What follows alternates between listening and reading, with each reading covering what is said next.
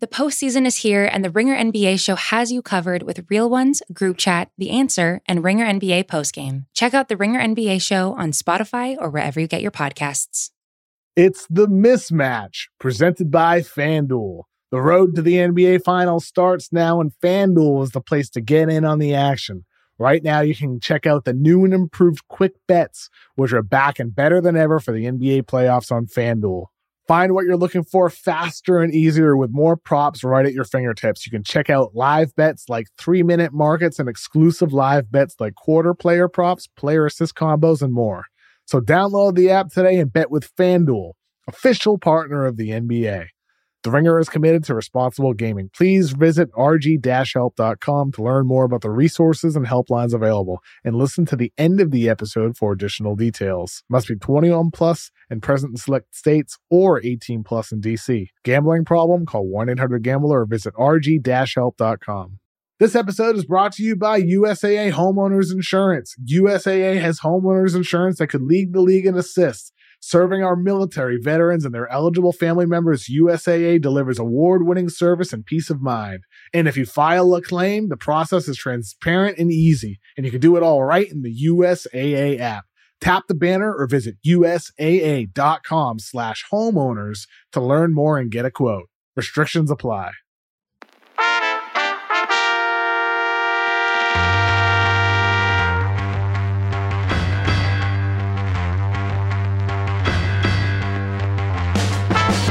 Welcome to The Mismatch. I'm Chris Vernon, and joining me as he does every Tuesday from TheRinger.com is Kevin O'Connor, a.k.a. Kevin O'Bomber, Kevin O'Concert, Kevin O'Camera, Kevin O'Candyland, Kevin O'Bumble, Kevin O'Kindness, Kevin O'Climber, Kevin O'Killian, Kevin! Verno! I wish we had a better game to react to.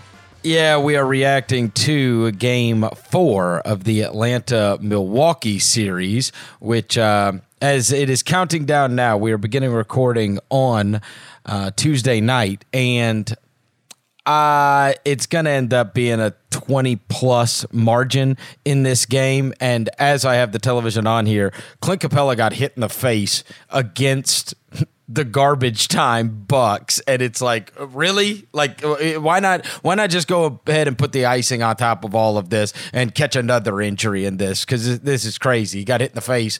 Hopefully he's going to be fine. The story of this game is obviously the loss of Giannis Antetokounmpo for the Milwaukee Bucks, and we're left with wait and see. Yeah, wait and see. The Bucks announced tonight that it was a hyperextended left knee. His knee bent backwards after going up for a lob dunk. Unfortunately, landed awkwardly.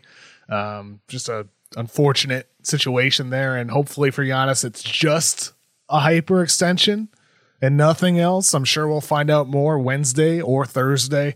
But this sucks, man. You know, Trey gets hurt accidentally, like stepping on the ref. You know, he's out tonight. Clint Capella doesn't finish the game. Giannis has a potentially major injury. It just stinks, dude. There's been too many major injuries. It's unfortunate. And unfortunately, Kev, it is the story of this postseason and really to this year for that matter. They're trying to get in the season. They tried to get in as many games as they possibly could. I heard Russillo saying I may get this. It might be a little off, but if it is, it's close. Something to the effect of that the Clippers had just played their 17th game in 32 days or something like that. And when I heard it, I was like, oh my God. And that's after, right? That's just since the season. You're talking about 17 games possibly in 32 days. And I, just off the top of my head, okay, without looking anything up, I tried to start writing down names just that I could remember. This is what I got. Trae Young, Kyrie Irving, James Harden, Kawhi Leonard, Serge Ibaka, Anthony Davis, Danny Green, Dante DiVincenzo, DeAndre Hunter, Jaylen Brown, and those are, and I'm sure I'm going to miss some, but I mean, I just named, like many of the best players that we have in the league, and that's not to mention guys that weren't even involved anyway, like the Jamal Murray's, Klay Thompson, Miles Turner, Oladipo, like there was all kinds of guys like that weren't involved, but And now, as we get further, what you are hoping, and that's not even to mention Devin Booker with a broken nose and Chris Paul with a bum shoulder throughout this thing. It's like this really is going to be Survivor. Just who has the most guys that can suit up and play well together. I mean, it's the type of thing where, we don't know what Giannis' status or Trey's status will be. The two best players for both teams in the Eastern Conference Finals. It's like, so it's impossible. Like, we can't talk about what will happen the rest of the series because we don't know what the deal is going to be for Trey. No idea. We just don't know. And it's just unfortunate that we're at this point. And as you said, it's Survivor.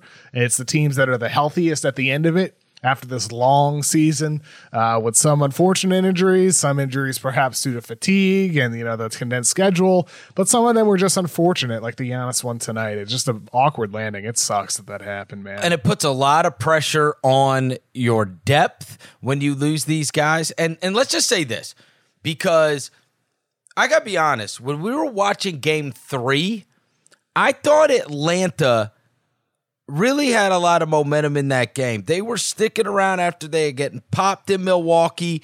They're sticking around. I thought they were playing really well until the Trey thing happened, and then it all flipped on them. And then, of course, Middleton just buried them in the fourth quarter. In this game, I was wildly impressed with how they looked without Trey Young. Oh, yeah. In the fold. Lou Williams, up. How many times have we talked about this? And we talked about this with Campaign, just a week ago. What is the drop-off? And, of course, when everything kind of revolves around Trey, there's going to be a drop-off. But can these guys get it done as a collective? And Lou Williams, who's longtime veteran, who's had some bad playoff runs, he comes in mega efficient, 7 for 9 from the field, knocks down some threes, gets you 8 assists, keeps the ball popping around. And really good tonight. Yeah, I mean, what do you want, right? And not to mention, they hold Milwaukee to 88 points.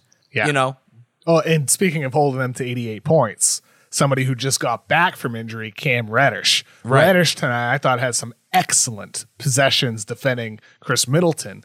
And let's say Giannis is out the rest of the series, which, I mean, in all likelihood, he's going to miss at least a game. I mean, is he really going to be back after that hyperextension by Thursday night? I don't know. Like, that hard to imagine. It's very, very hard to imagine that happening, which means a lot of pressure is going to be on Drew Holiday and Chris Middleton to generate shots, create offense even more than they were already, because Giannis's role sometimes in the half court as a screener or a finisher near the rim. So Cam Reddish did a great job on Chris Middleton, man. Like, that's the thing. We talked about this when Reddish was coming back. His offense has been up and down. It started really bad when he first got into the NBA last season, but every step of the way, his defense has been rock solid. It's been great at times. So we saw that tonight in this game against Middleton. And for Atlanta here, their depth just seems better overall. They have more pieces, more guys who can create for you, more guys who can get stops. So, we'll see what happens with the main guys. But for Atlanta, it looks great to have Reddish performing at that level. I like your point on Reddish, because when I was watching him tonight, one of the things that immediately came to my mind is DeAndre Ayton. And the reason is because we have talked so much about how much Ayton has changed this year. He went out of his way to talk up Chris Paul and the impact he has. And that was a great quote. And it's one of those sliding doors moments where what does Ayton's career become if he's not with Chris Paul and in that environment this year? And I think the same thing can be said for Reddish, because I was super down on Reddish after the first couple of years.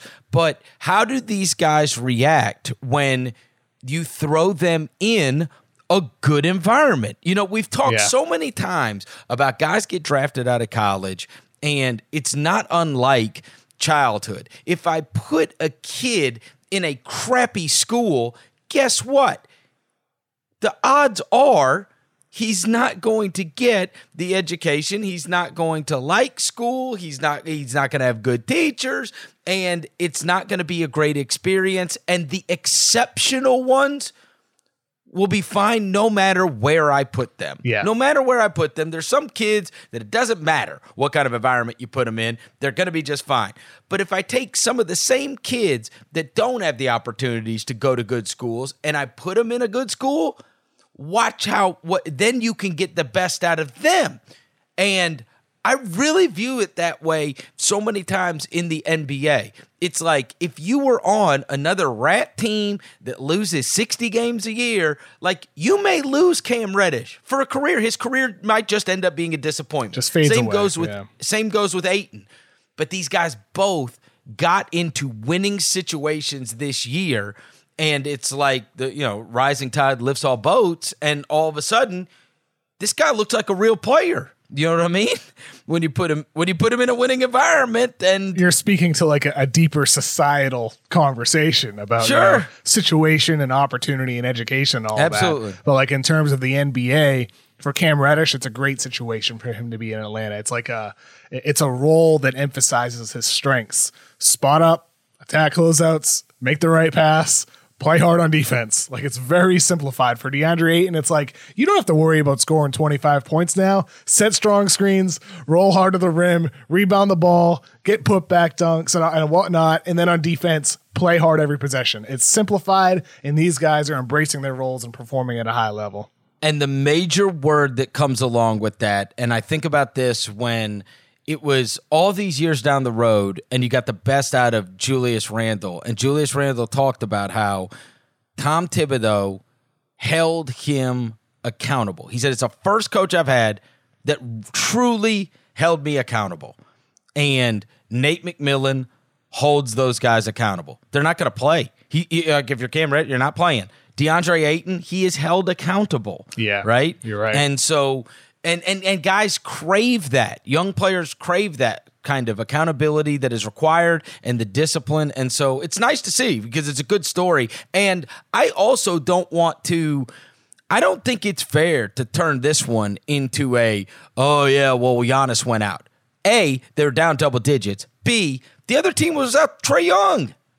Like, they didn't play the whole game. At least you had Giannis for a half. Hawks were playing a really strong game. I mean, you don't have any excuse. To be fair, like, the Bucks were starting to build a little bit of momentum start of the third quarter, but I mean, we've seen the Hawks take those types of punches all the time and then just fire back. They were playing great basketball tonight before Giannis got hurt and after he got hurt. They were sensational, really.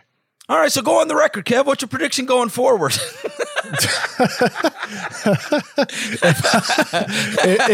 if I'll tell you what, I can't tell you who's playing. How about? I mean, it's more likely we see Trae next game. That's fair, right?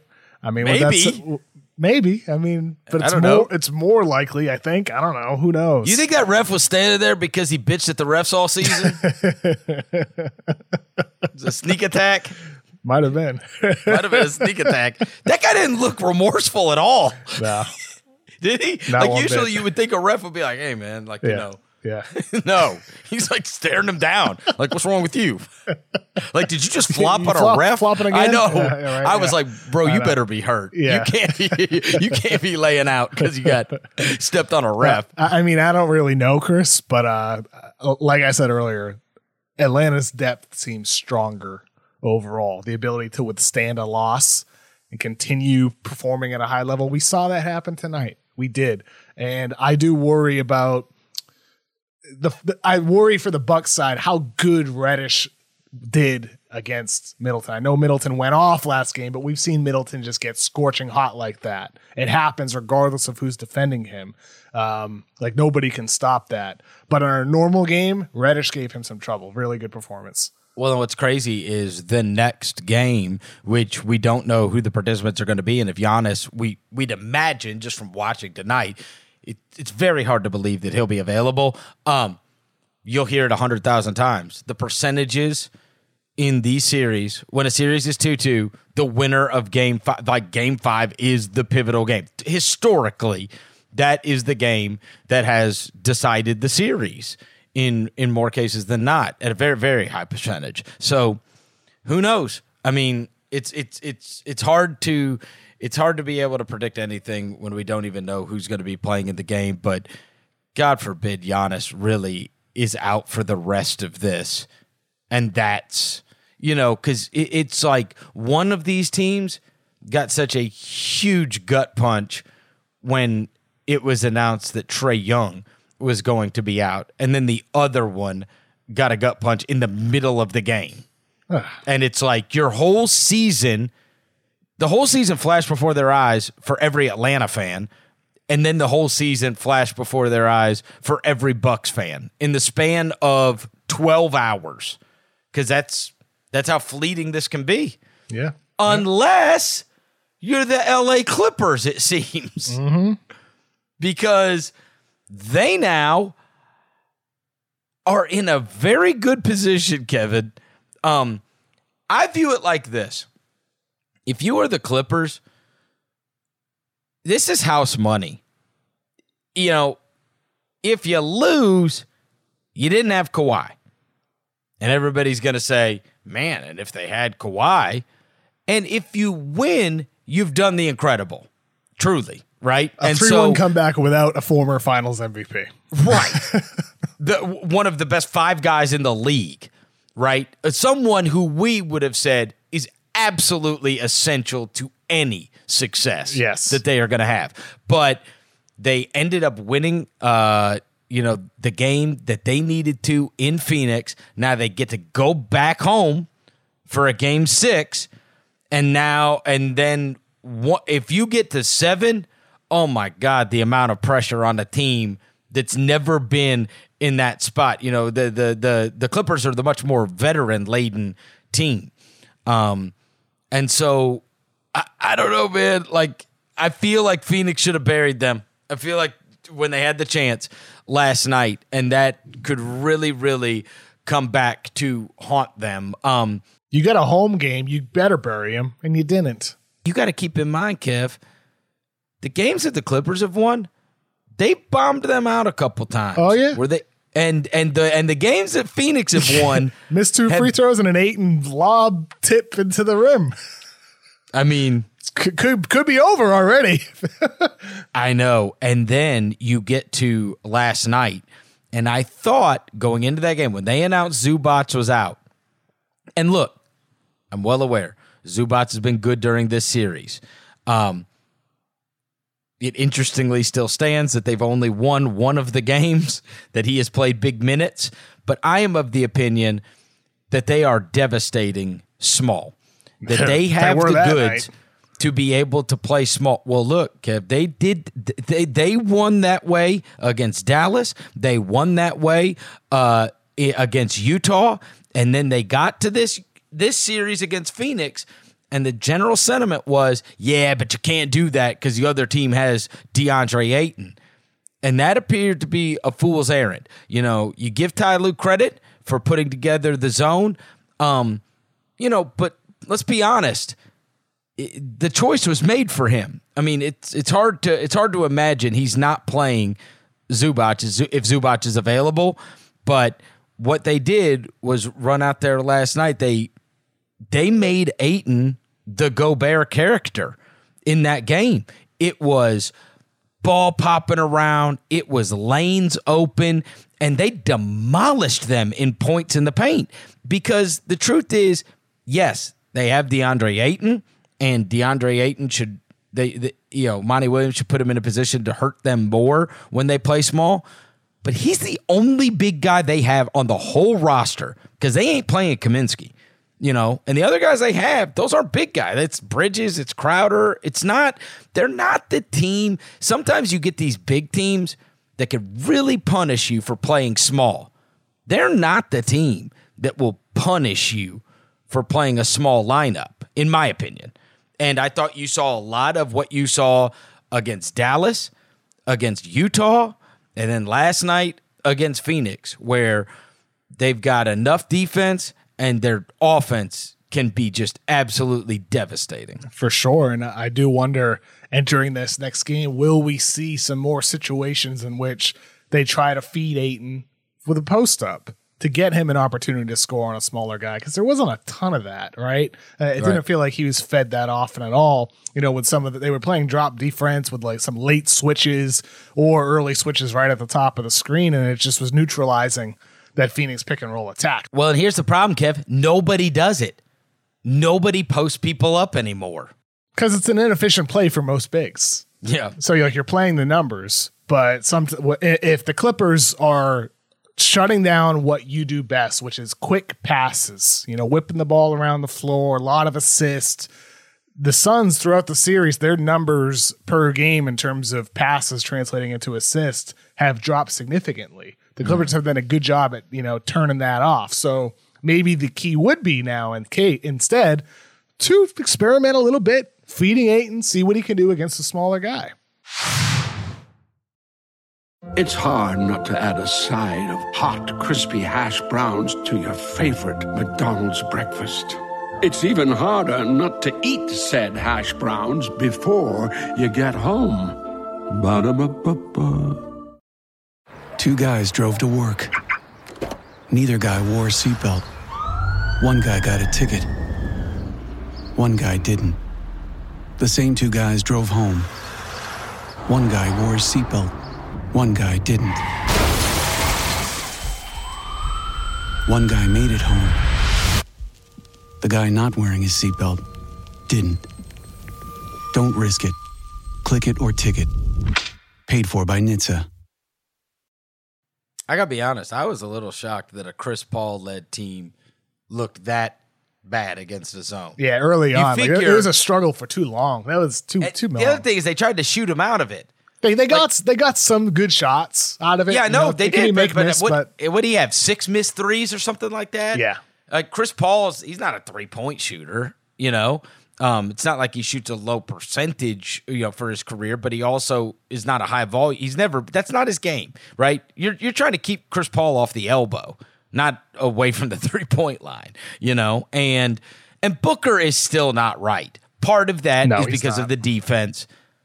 But it's just totally unfair to watch him and not freely admit that this is not the same player, And Definitely. We talked about the broken nose last week, and I told you, this was going to be very, very difficult. Obviously, that mask was bothering him a lot, but they need Booker to be awesome, and he hasn't been close to awesome.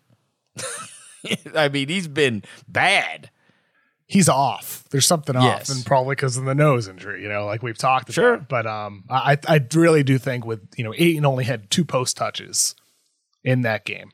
That's not enough. When you have a smaller guy on you, I wonder if we'll see more of that, or maybe it's as simple as Devin Booker goes off, Chris Paul goes off. But ultimately, either way, Chris, you got to give this Clippers team a heck of a lot of credit to even have a game 6 without Kawhi Leonard. It's remarkable the toughness and the grit this team has up and down the roster. You really just have to tip your cap to them to even be in this situation to have a chance to force a game 7.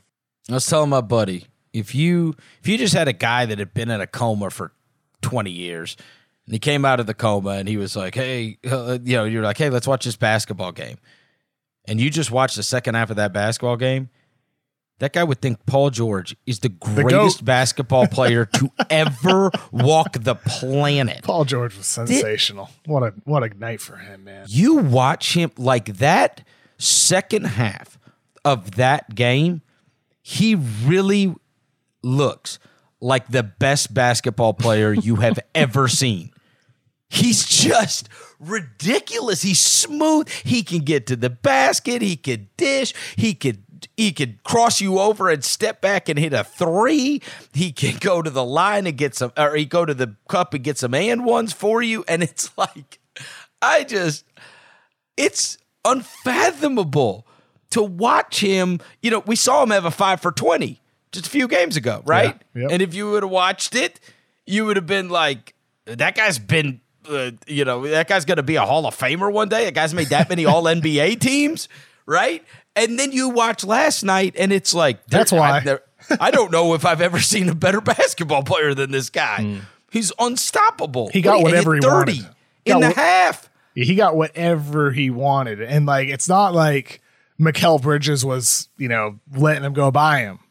Paul George was hitting some tough contested shots near the basket from mid-range, everywhere around the court. And he made good passes too, right? Like he facilitated well, as he has even in the games he struggled scoring. But I mean, it was a sensational performance by Paul George. And it's just kind of crazy. Like I can't get over the fact that they're in this position without Kawhi Leonard. And that if they were to complete the comeback, they could be in the finals against a Hawks team or a depleted Bucks team with Paul George as their best player. Like, you never know what could happen the rest of the way. So expect the unexpected here. Well, the other thing is we watch these games and you get so up and so down on these teams every single game, right? Because the Suns were going to be there, you know? Mm-hmm. Like, it's just a bridge too far without Kawhi. And, you know, how many times is Reggie Jackson going to be awesome and Paul George going to be awesome? I mean, starting to be a believer that Reggie Jackson just is awesome. I know.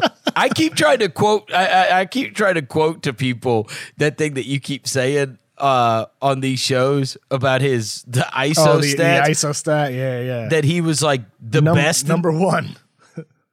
Yeah, he's the best. When Reggie Jackson runs on isolation, the Clippers lead the NBA in isolation scoring efficiency according to Second Spectrum for the regular season and the playoffs. Like all the names after him are the names you'd expect: Damian Lillard, James Harden, Kevin Durant, Steph Curry. It's like all those guys like you would guess who's number one, but Reggie Jackson is at the top. A force of nature. Oh, it's nuts. I can't get over that. And you know what's so crazy? I should have just held on to my opinion because I told you it was 2014 that I saw. I covered a Memphis-Oklahoma City series, and in Game 4 was in Memphis, and the Grizzlies held Kevin Durant and Russell Westbrook to 30 points combined. And Reggie Jackson had 30 plus in the game and single-handedly won them a playoff game. And for the next 7 years, I thought Reggie Jackson, I was like, man, why don't more people talk about Reggie Jackson? And then every time I would see him, he was going off. And I had this higher opinion of Reggie Jackson than I ever should have. And it's all because of this one playoff game and then some subsequent regular season games. And then I was like, all right, fine. Like then obviously you're watching League Pass and it's like, okay, that's not what he's like all the time. And nobody has this opinion of Reggie Jackson except I should have just held on to the damn opinion of Reggie Jackson. It would have come back around and I could have been like, I've been telling people Reggie Jackson's Verno awesome. Damas. I've been telling you. I've been telling you this guy is the truth. 7 years ago I saw him. And now it's 7 years later, and he's like just taking over playoff games. And I'll tell you what, it all happened because he, the last 2 seasons fixed his 3-pointer. He's shooting over 40% from three. He's improved his jump shot. That's opening up driving lanes. He's always been a guy who could attack off the dribble, but he couldn't hit shots. That's opened up everything for him. It really does emphasize the importance of a reliable jump shot. That can change everything for a player because it enhances all your other skills. Reggie Jackson is what the Lakers thought they were getting with Dennis Schroeder. Oh, yeah. Yeah. You know? Yep. This version of Reggie Jackson. One other quick thing on the Clippers, Chris. Hey, well, hold on. Before you go on, who gets more? Oh, who gets more? They're both free agents. I'd go with Dennis Schroeder. You think so? I think the clutch. I think Reggie might have gone ahead of him. The clutch Lakers, connection there is playing into my reasoning. Okay, but we'll see. We'll see. All it takes is Reggie's one. made himself a couple bucks. That's for sure. Oh yeah, no doubt about it. Rightfully so. He looks great. Seriously, he looks great. Like an occasional, silly mistake, but other than that, he looks sensational. What else were you going to say about the Clips? I was just going to say Paul George, 735 minutes played in the postseason so far, number one in the entire NBA. Devin Booker is next closest with 605. Then Reggie Jackson, 585. I mean, it's just crazy. Like Paul George is an outlier. 735 minutes, the only guy over 605. He's played almost 3 more games than anybody then in minutes. Is that right? Yep. Because you said it was what? The difference was 130? 735 for Paul George to 605 for Devin Booker. It's almost 3 games. That's wild. Dramatic difference. I mean, it is 3 games. You play 40 minutes a game. Mm-hmm. You're pretty good at math, Chris. You Yeah, get it. like You get that. a. You get a. What's your GPA in math? It's from, I don't know. You That's get from A's? Look, the reason I do the quick math is because of gambling. Not proud of that. Hey, I went and looked up. So regarding the small lineups, I went up and looked at this for just the playoffs, like because it was going to give me a bigger sample, right? Because I said when it was Dallas, when it was Utah, and now Phoenix, whenever I see these small lineups, I think, man, this is such an advantage because they can really do this. And their offense is outstanding, and their defense is good enough. The second most played lineup in the playoffs so far for the Clippers is this lineup. Reggie Jackson and Terrence Mann with Batum, George, and Morris. Okay? That's the second most played lineup that they have.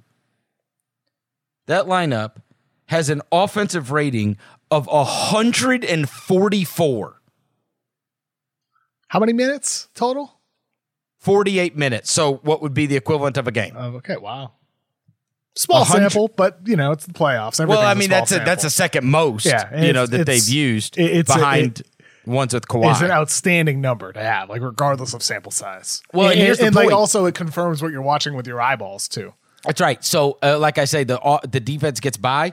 The defensive rating on that lineup is 126.5, which would on its own in a vacuum be horrendous. Yeah. Except they score 144, so the net rating is plus 17. Yeah. So they give up points, but they score at a rate that is just obscene. And if you go through it, there is only one Zubats lineup that has been good. Only one. And it's with really 4 small guys. It's with Pat Bev, Reggie, Paul George, and Terrence Mann. And then, so 1 big and then 4 small guys. And there's a lot of the minutes where any lineup that's him and Morris is a debacle. They can't do it. It can't be. They can't play Morris and Zubats together. Chris, do you think the Clippers are going to force a Game 7? I get the sense that you do. Is Zubats going to be out? We don't know. If he's out, yes. If he's back in, no. Or if he plays, what is the number under 18 minutes? I mean, I think that's just irrelevant towards a lot of minutes. Yeah. You know what I mean? Mm-hmm. I think that over the course of time, what we have learned throughout the season and what we have learned through the playoffs. I mean, I think here's the big question, Kev. I do think the Clippers will win Game 6. Okay, to answer your question, assuming he's out. The big question will be: will you do the hard thing if you are Monty Williams and it's not working with Ayton and just abandon it? I don't know if he'll do that. It did in Quinn with Gobert. They were just going to do it. That's what they were going to do. They were going to play their big guy, and it just wasn't an advantage for them. In fact, it was a massive detriment to them once the Clippers went small. Are they going to force Phoenix to be small with them? Because you don't really have the option of being big. You could keep trying to throw post-ups to DeAndre Ayton, but you haven't done that all year. That's not how your team functions. That's sometimes what happens in the playoffs is you do things that you haven't done that often. But he's not season. That guy. He's not that guy, pal. No, he's not that guy, pal. He's not a post guy. You're right. That's not his game. But Chris, I look, I mean, if you're minimizing Ayton's minutes from 35 plus to 28, yeah, I could potentially see that, but I don't think you're going to pull the plug on Ayton. He's been sensational throughout the postseason, including in this series, in moments the Clippers were playing small. Like, it just wasn't a great game. The Clippers were sensational on both ends of the floor.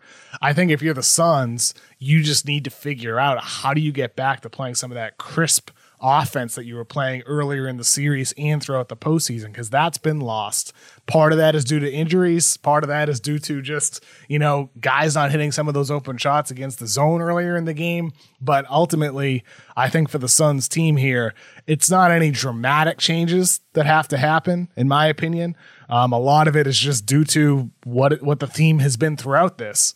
Devin Booker, not the same guy since the nose injury. Chris Paul, been up and down since he got back. That last game, numbers-wise, was solid, but still only 8 for 19, still 0 for 6 from 3. Doesn't seem like he totally has his legs back yet on his jump shots. Short a lot on those. You got to have your star players play like superstars. The Clippers did with Paul George. He had a remarkable game. Chris Paul and Devin Booker did not. Sometimes I really do think it's that simple. I don't think you pull the plug on Ayton. If anything, maybe you lean more into Ayton and try to punish them. Well, that's what Quinn did. No, he didn't. Like they didn't feed Gobert at all on offense, because you can't feed Gobert. You can at least give Ayton the ball. Gobert, you can't. That's the big difference between those two guys. It's all rim runs. It's all rim runs. He's not posting anybody. Yeah, up. but you've never seen Gobert hit a turnaround jump shot. Like Ayton can hit those. He had one of those. He only had 2 post touches, Chris. Like Ayton's way too skilled on offense to not get 4 or 5 or 6. I'm not asking for him to get 15 touches, but 4 or 5 or 6 touches.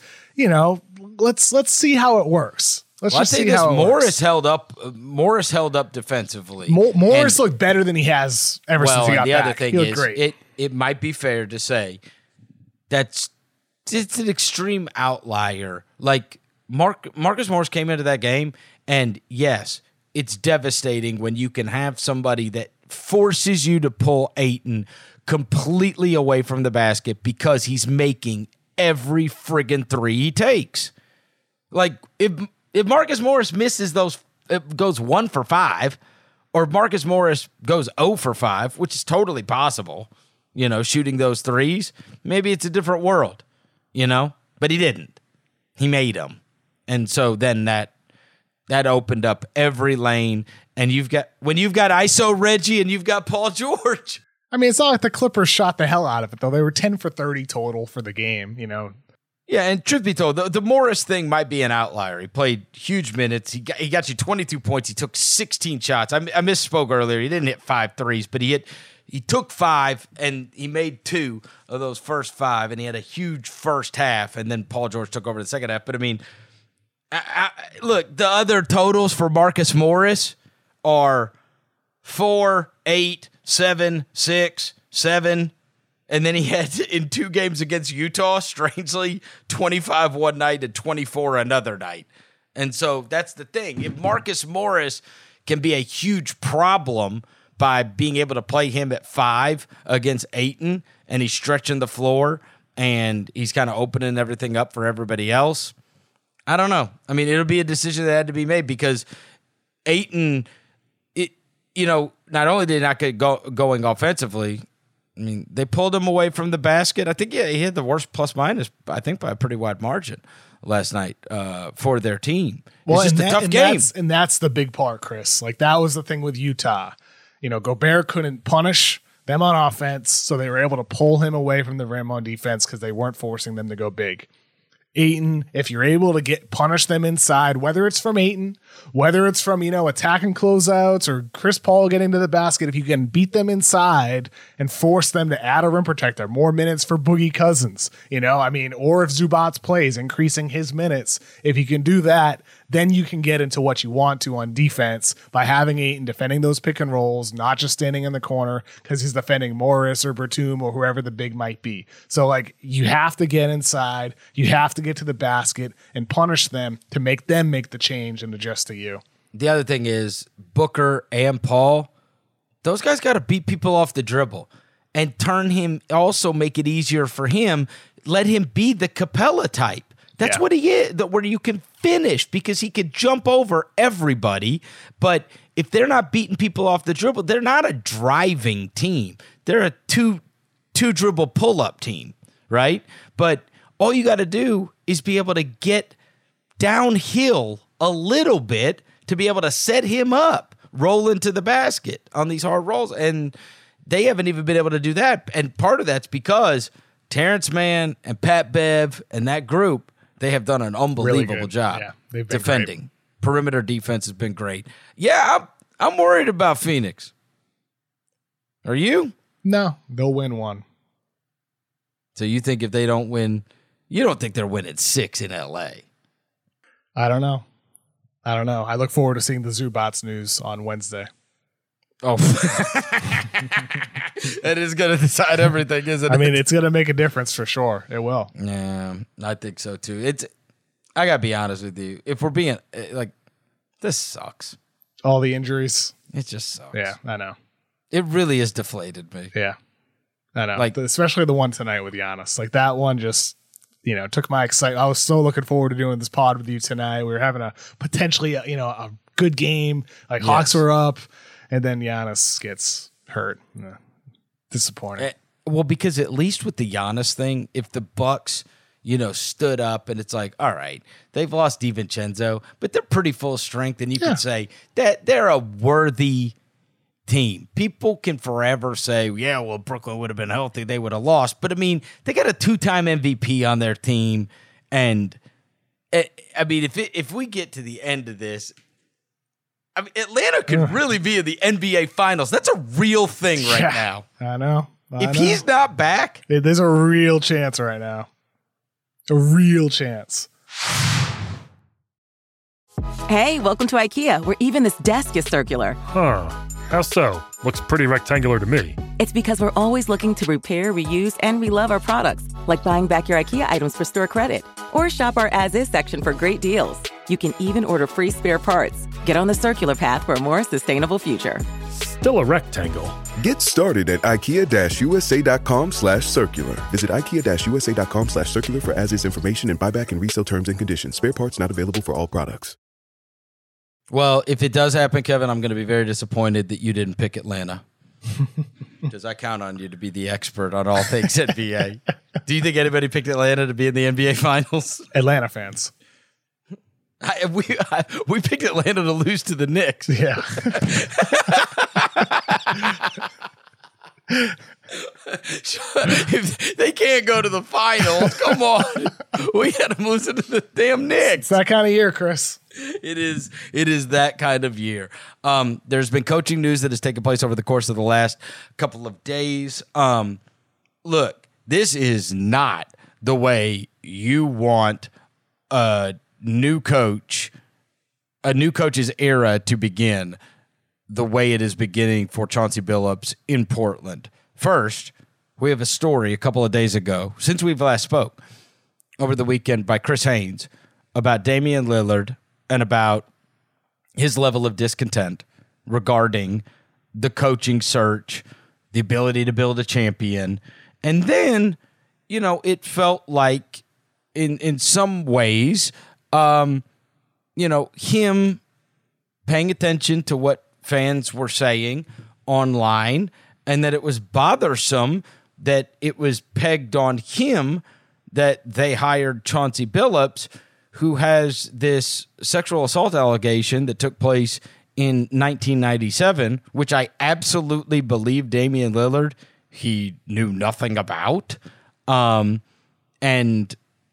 wanted to distance himself from the idea that he didn't care about this. He didn't know about this. And I believe him wholeheartedly because I'll be honest with you, Kevin, I have covered the NBA for the last 20 years of my life. 3 days ago is the first time I'd ever heard about it. I mean, honestly, it just has not been a thing regarding Chauncey Billups, right? Like you juxtapose that with the Jason Kidd story. Jason Kidd was an insanely famous player playing in the NBA Finals. I knew what his wife looked like and who she was. I knew what his kid looked like and his name. And I mean, and he was in New York City. This is the epicenter of media attention. Twice when things happened, on his record. And so that one was very well known to everybody. Chauncey Billups has been, it's not like he has been sight unseen. He has been a national television broadcaster. He has been an assistant coach for the Los Angeles Lakers. And I understand that now when you're getting a head job, people are going to dive even deeper. But no lie, I had never heard of this situation until he got this Portland job. And so I believe Damian Lillard. I can only imagine if you're Damian Lillard, you're sitting there going, well, hold the phone now, right? Like, if people are jumping on me for saying I want to have a guy that has this in his past, that's not really fair because I didn't even know this. Fast forward to today, they're doing the introductions. Chauncey Billups rightfully is asked about it by Jason Quick, and public relations immediately shuts down the question, causing just an incredibly bad scene for everyone involved. I think it's important to say the question asked, in the introduction, Chauncey Billups said, since 1997 when that happened, it was like an unbelievable, life lesson for him. And, it really steered the people that he surrounded himself with, the choices that he made, with friendships, with relationships. And Jason Quick's question was a follow-up to that. You said there was a lot of lessons in your life that you learned. It shaped your life. What changed? And that was the question that got caught up. I thought it was a very fair question to ask because, having something like this on his record, there's so many other strong candidates in the NBA. There's hundreds of great coaches around the world who are fully qualified for a position. And BlazersEdge.com did a great article last week, talking to a lot of, their fans who are women about how they feel about it. They offer their thoughts and their opinions about it. And I believe one of them in there said, there's so many qualified candidates. Why somebody with this on their record? And I think that's a very fair question. But I also think the Jason Quick question is fair as well. How do you grow from something like that, from an allegation like that? And it's disappointing that Chauncey Billups didn't get an opportunity to answer that. I mean, that's the way I felt watching that. I just thought it was such a poorly handled press conference. Neil O'Shea throughout that, not revealing any details of anything, who investigated this. They said there's a team investigation. It's just all been so poorly handled. It's just, all of it's just disappointing. All of it's ugly. It is disappointing, but I will say, Kev, none of us even knew. But I understand this is the world we live in, right? People didn't know about something, and then all of a sudden it's the most important thing in the world to them, and they're grossly outraged about everything that's taken place. I don't know what happened with Chauncey Billups. I would imagine most people don't know what happened. I have always been one to say, when it has come to matters of the law, when guys do something wrong, if they are found to have done something wrong, especially something as egregious as what he is accused, it is the job of a police department and it is the job of law enforcement to find these people, to make these people pay for their actions, right? They go to prison or they go to, or they have the punishment. We have a structure in place. I don't know what happened 24 years ago, and it would have been very worthwhile for him to sit down and explain, and maybe people would feel differently if he explained, what happened. And I'm sure he never thought he was going to revisit something 24 years after the fact. But I would just say that it is law enforcement's job to deal with something like that. All I can do is deal with what takes place after law enforcement deals with that and then have an opinion on that, right? He did not go to prison. He was not found guilty of this crime. There was a civil suit of which he settled out of court in this situation. But the others involved in that did too. Well, and right? I guess Ron Mercer also settled. He was part of that. That's right. And Antoine Walker also did. And I believe Antoine Walker's friend by the name of Michael Irvin, no association with NFL right. Michael Irvin. That's right. And so it's hard because I have an opinion of Chauncey Billups. I didn't know about any of this. It's never been talked about as far as I know. It wasn't a thing when he was hired at ESPN. It wasn't a thing when he was hired at the Lakers. Clippers. And I understand. The Clippers, I'm sorry. And now he is getting this head coaching job. It was never a thing when he was people talking about him getting the Cleveland general manager's job. Like none of this, and now all of a sudden it comes up and people are outraged by it. But I mean, it's one of those things where I just learned about this. And I'm also, as I have gotten older, I just like, it's not my job. It's not my job to judge people. And I know that that's not I know that's not the prevailing sentiment around the world. I understand that these kind of subjects are incredibly testy subjects that also people become very, very passionate about. But I can't act like I'm an expert on the Chauncey Billups situation. What I do know is the way they handled that today was absolutely disgraceful. Yeah, they did. You know, he was ready to give his answer. His mouth was wide open, looked ready to go. He was ready to give his answer. And you have to know that's coming. And you have to be able to, and like these are this is a multi-billion-dollar business. How are you not ready for that moment? And maybe, just maybe, his answer would have been wildly insufficient. It's very possible. Yep. And it might have been insufficient to me. Yep. And everybody else that's watching that, right? Very well could have been. Could have been also a powerful moment of growth. You know, it could have been something like that as well. Well, and because, I mean, what do you want him to do? If his attempt is to clear his name and say, I want to be involved in, he has been involved in basketball. He has. He was going to get the Cavs job. He's been on ESPN for years. He's sitting on the sideline with the Clippers this year. Like, he has been omnipresent in basketball. We'll be on Wednesday night. Right? And so, like with the Jason Kidd thing, we all knew that was going on. But this is one of those where we didn't even know. And so a lot of people have opinions of Chauncey Billups that have been developed about the person that he is and has been for the last 20 years. Which is part of, I think, the reaction here is that, like, for Chauncey Billups, the reputation, for him as a player, as a leader, as a mentor to younger players, as both an assistant coach and when he was an older player, it's all, great, right? Of like who could become a great NBA head coach. It's very similar to the way we talked about Steve Nash last year, right? When he was hired at Brooklyn, it's like this, former MVP, a leader, like it checks all these boxes. And similar for Chauncey Billups, right? Where he should, on paper, slide right in and become a great NBA head coach. And then this story is revealed. Mm-hmm. And I think it's true of a lot of guys. Like sometimes you have these moments where something comes up that happened, in this case, it was 24 years ago. And it's something I never knew about. Right.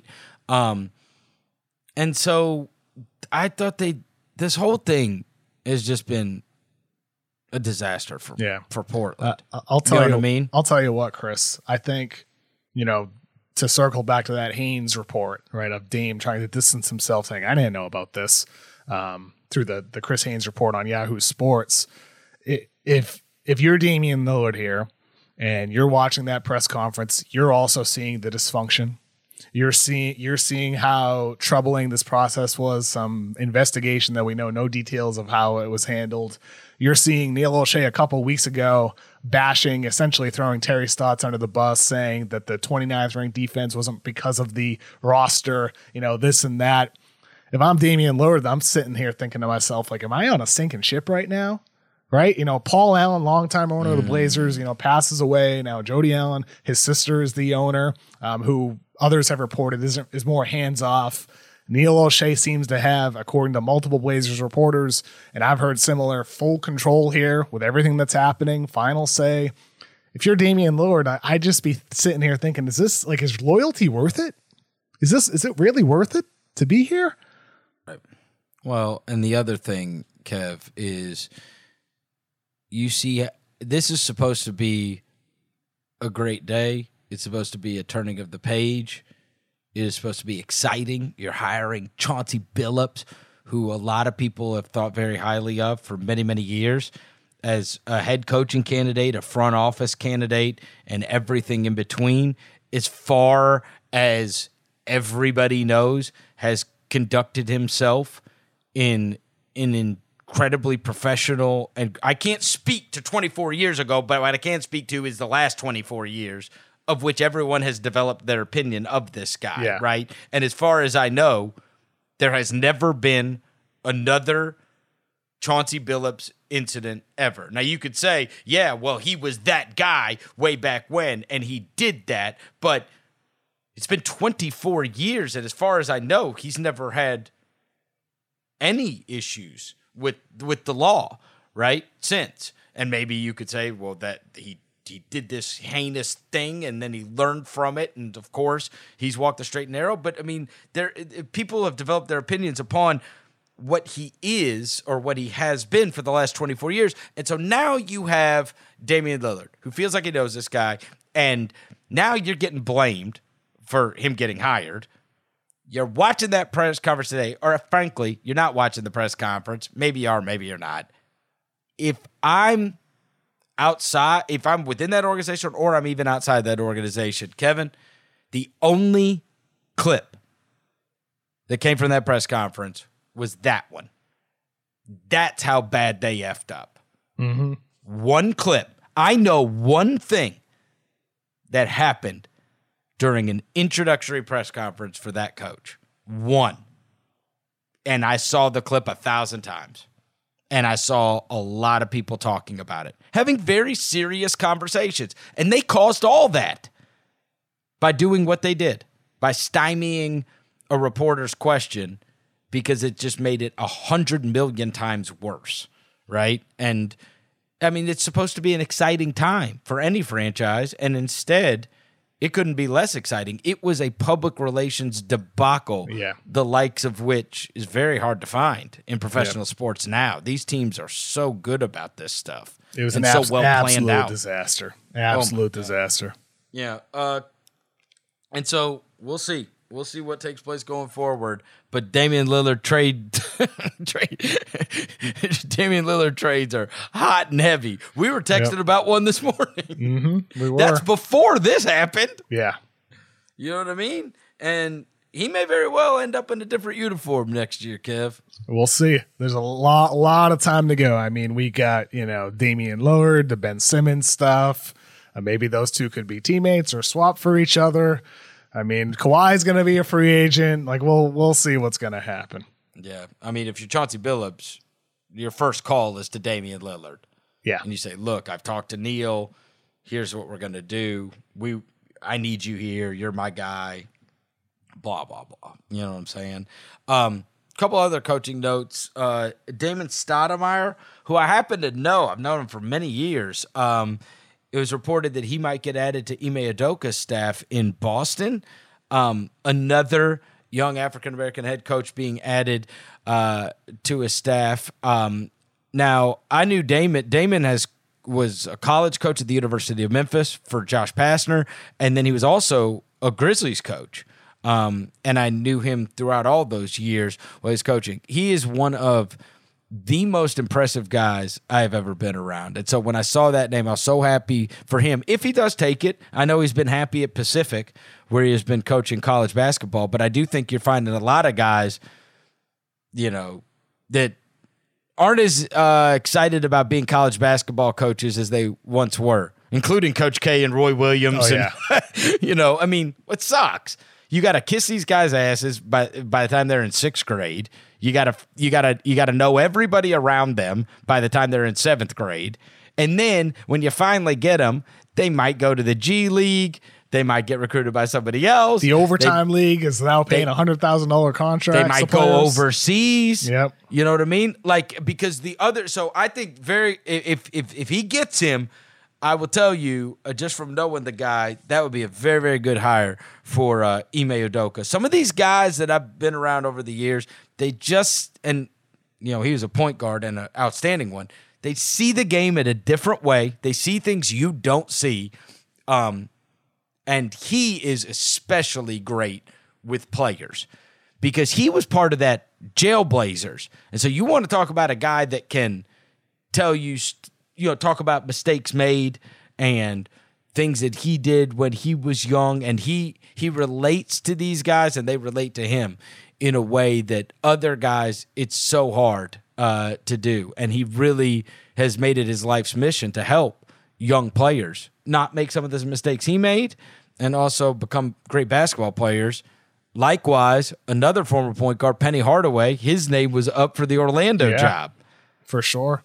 And I thought, it looks like they weren't going to hire him. He put out a statement tonight that he's staying at the University of Memphis. But I wasn't going to be that shocked. No. I'm telling you, Kev, nowadays, look, the last two big recruits Penny Hardaway had locked up, I'm talking huge ones, were RJ Hampton. RJ Hampton went and played overseas and then went to the NBA. And Jalen Green, who went to Team Ignite to go play in the G League last year. It's not the same game, even as it was a couple of years ago. And the other thing is he wanted to bring in coaching legend Larry Brown, and because Larry's had his own set of compliance issues, compliance is standing in the way, but in fact they announced tonight Larry Brown is going to be Penny Hardaway's assistant coach at the University of Memphis. That's something else. It's unbelievable, right? Yeah. But you're seeing a lot of these guys get looks. And I do think it's very, very good to have an infusion of African-American coaches in the NBA. It's something that has been brought up in the past.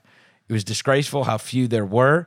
And I don't think that it is, I don't think it's necessarily coincidence that you have teams that respond the way they do to Nate McMillan, Ty Lue, and Monty Williams, three of those guys. Yep. You know what I mean? And so we'll see what takes place with these other jobs. I read somewhere that Kenny Atkinson was the favorite.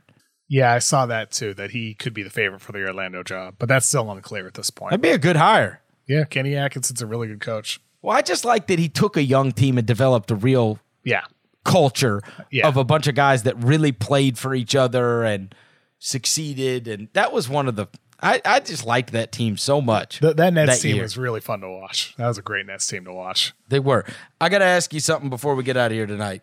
So the draft stuff happened. The combine's taking place, right? Yep. And I just want to ask you about a couple of names that I read about.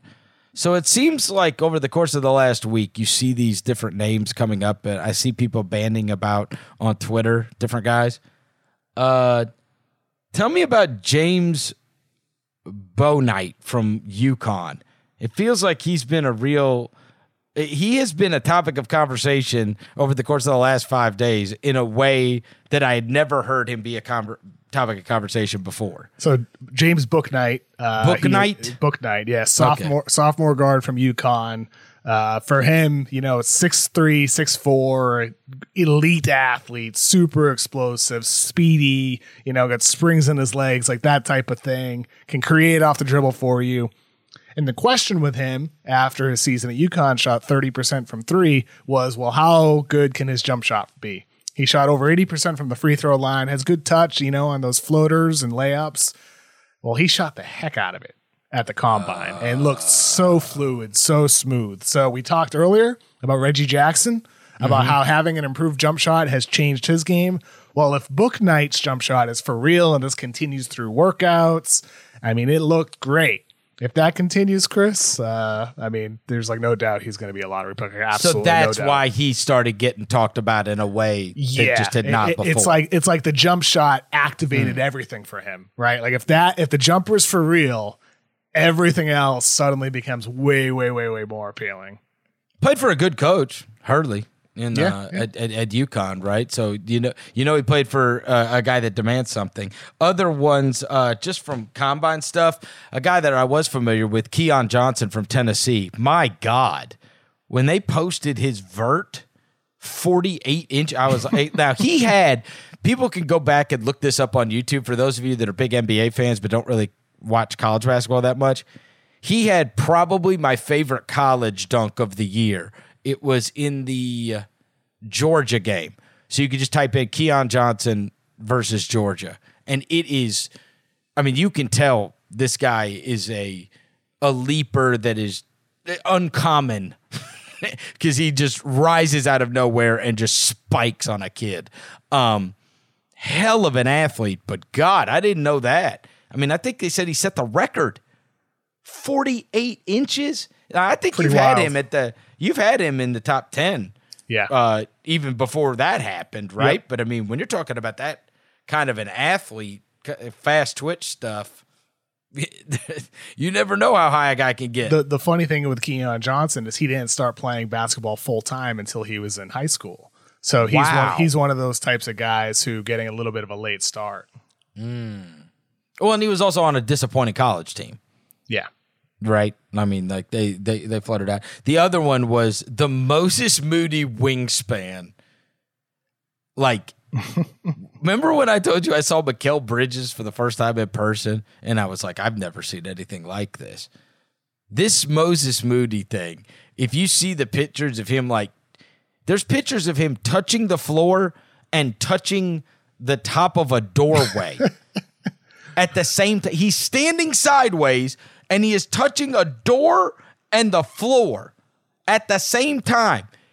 His mom calls him the human selfie stick because his arms are that damn long. Now, I loved that Arkansas team that Musselman had this past year, but, man, you get a guard. He's a good little scorer, Moody is, and that kind of wingspan, oh, my God.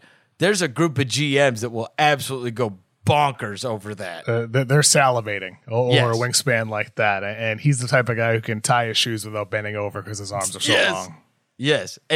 But those things, like, it's one of those things where sometimes they talk about like hand size or they talk about this or they talk about that. Like the wingspan thing matters a lot in rebounding, in defense, and also getting your shot off. Because you could get the shot off like you're a damn 7-footer, even if you're 6'6", you know? So some of those measurements were crazy, but the Moody one stood out, the Keon Johnson would stand out. But I don't know. How high could you see that Book Night kid going? Because I hear a lot about him this past week. Top 10 wouldn't shock me. Lottery's safer to say, but I mean, like he's the first one. He's the first one that's really like flown up. After the top 4, it kind of flattens out in terms of how teams are talking about these guys. Like Kuminga is 5th on most people's boards, but we'll see. I mean, Scotty Barnes, another guy who seemed to have a good week at the Combine, was already rising even before the Combine on a lot of teams' boards. So maybe he slides up to 5. Book Night could fly up to, I mean, this draft after the top 3-4 guys, it's all a matter of taste. But you think it's very, very good? The draft. Yes. Yeah, I think there's a lot of talent. I think there's a lot of talent this year. And in terms of, there's guys that are easily projectable into roles. Like Moses Moody, you mentioned him. It's so easy to project him into a 3-and-D role. Will he become much more than that? I don't know. I mean, like there's a lot that he needs to figure out in his game, in terms of generating shots off the dribble and everything. But like, there's no doubt about his ability to do that, right? Same thing with like some of the other guys. Like there's no doubt about like a Wagner being a solid defender who can hit threes for you and make the smart play. Can he reach a higher level than that? We'll see. Can Davion Mitchell be more than a 6-foot, tough, hard-nosed, gritty defensive guard who hits some big shots for you? Can he be a go-to guy? I don't know. We'll find out over the course of time. But you know what at worst he's going to be. You know what at worst he's going to be. He is a Rottweiler. Yes, exactly. And that's the thing with this year's draft. There's a lot of those guys where I feel like you know at worst what they're going to be. And that to me is a good draft. It's a good draft. Let me ask you real quickly. Any other Baylor guys? Because that was the big title team. I know Mitchell's real high. There's the other kid that's got the med Jared flags. Butler. So Jared Butler is the other main one there, and he was out because of the heart He's condition. med flagged, right? Yeah, but we'll see if he gets cleared from that like he did at Baylor. Hopefully, because he's super, super talented, man. I'm really a big fan of his game. I like Jared Butler a lot. Yeah, usually there's at least 3 on national title teams that end up at worst getting a cup of coffee. And that Butler team was just devastating. Or I'm sorry, that Baylor team was just devastating. My God. All right, Kevin, who the hell knows who we're going to be talking about on Friday? Who knows who's going to be playing by the time we next talk? Because we're going to keep our fingers crossed that Giannis can come back. keep our fingers crossed that nobody else gets injured. Trae Young can come back. Capella, nothing's wrong with him. I mean, like, hopefully that series did not get just napalmed tonight. And then on the other side, let's just hope there's no other injuries and at least get to finish out Clips and Phoenix. But both of these series looked like they could be quick work, that they might be, 5-game series. And we know that neither of those are going to be 5-game series. And it would not shock me now if we get 2 Game 7s. Not one Unbelievably. bit. Wouldn't shock me at all. I'd sign up for that. Yeah, I would too. Game 7s are always fun. At least you can get 2 Game 7s. Even if it is, by the time we get to that, it's going to end up being Pat Connaughton versus Kevin Huerter as the big showdown.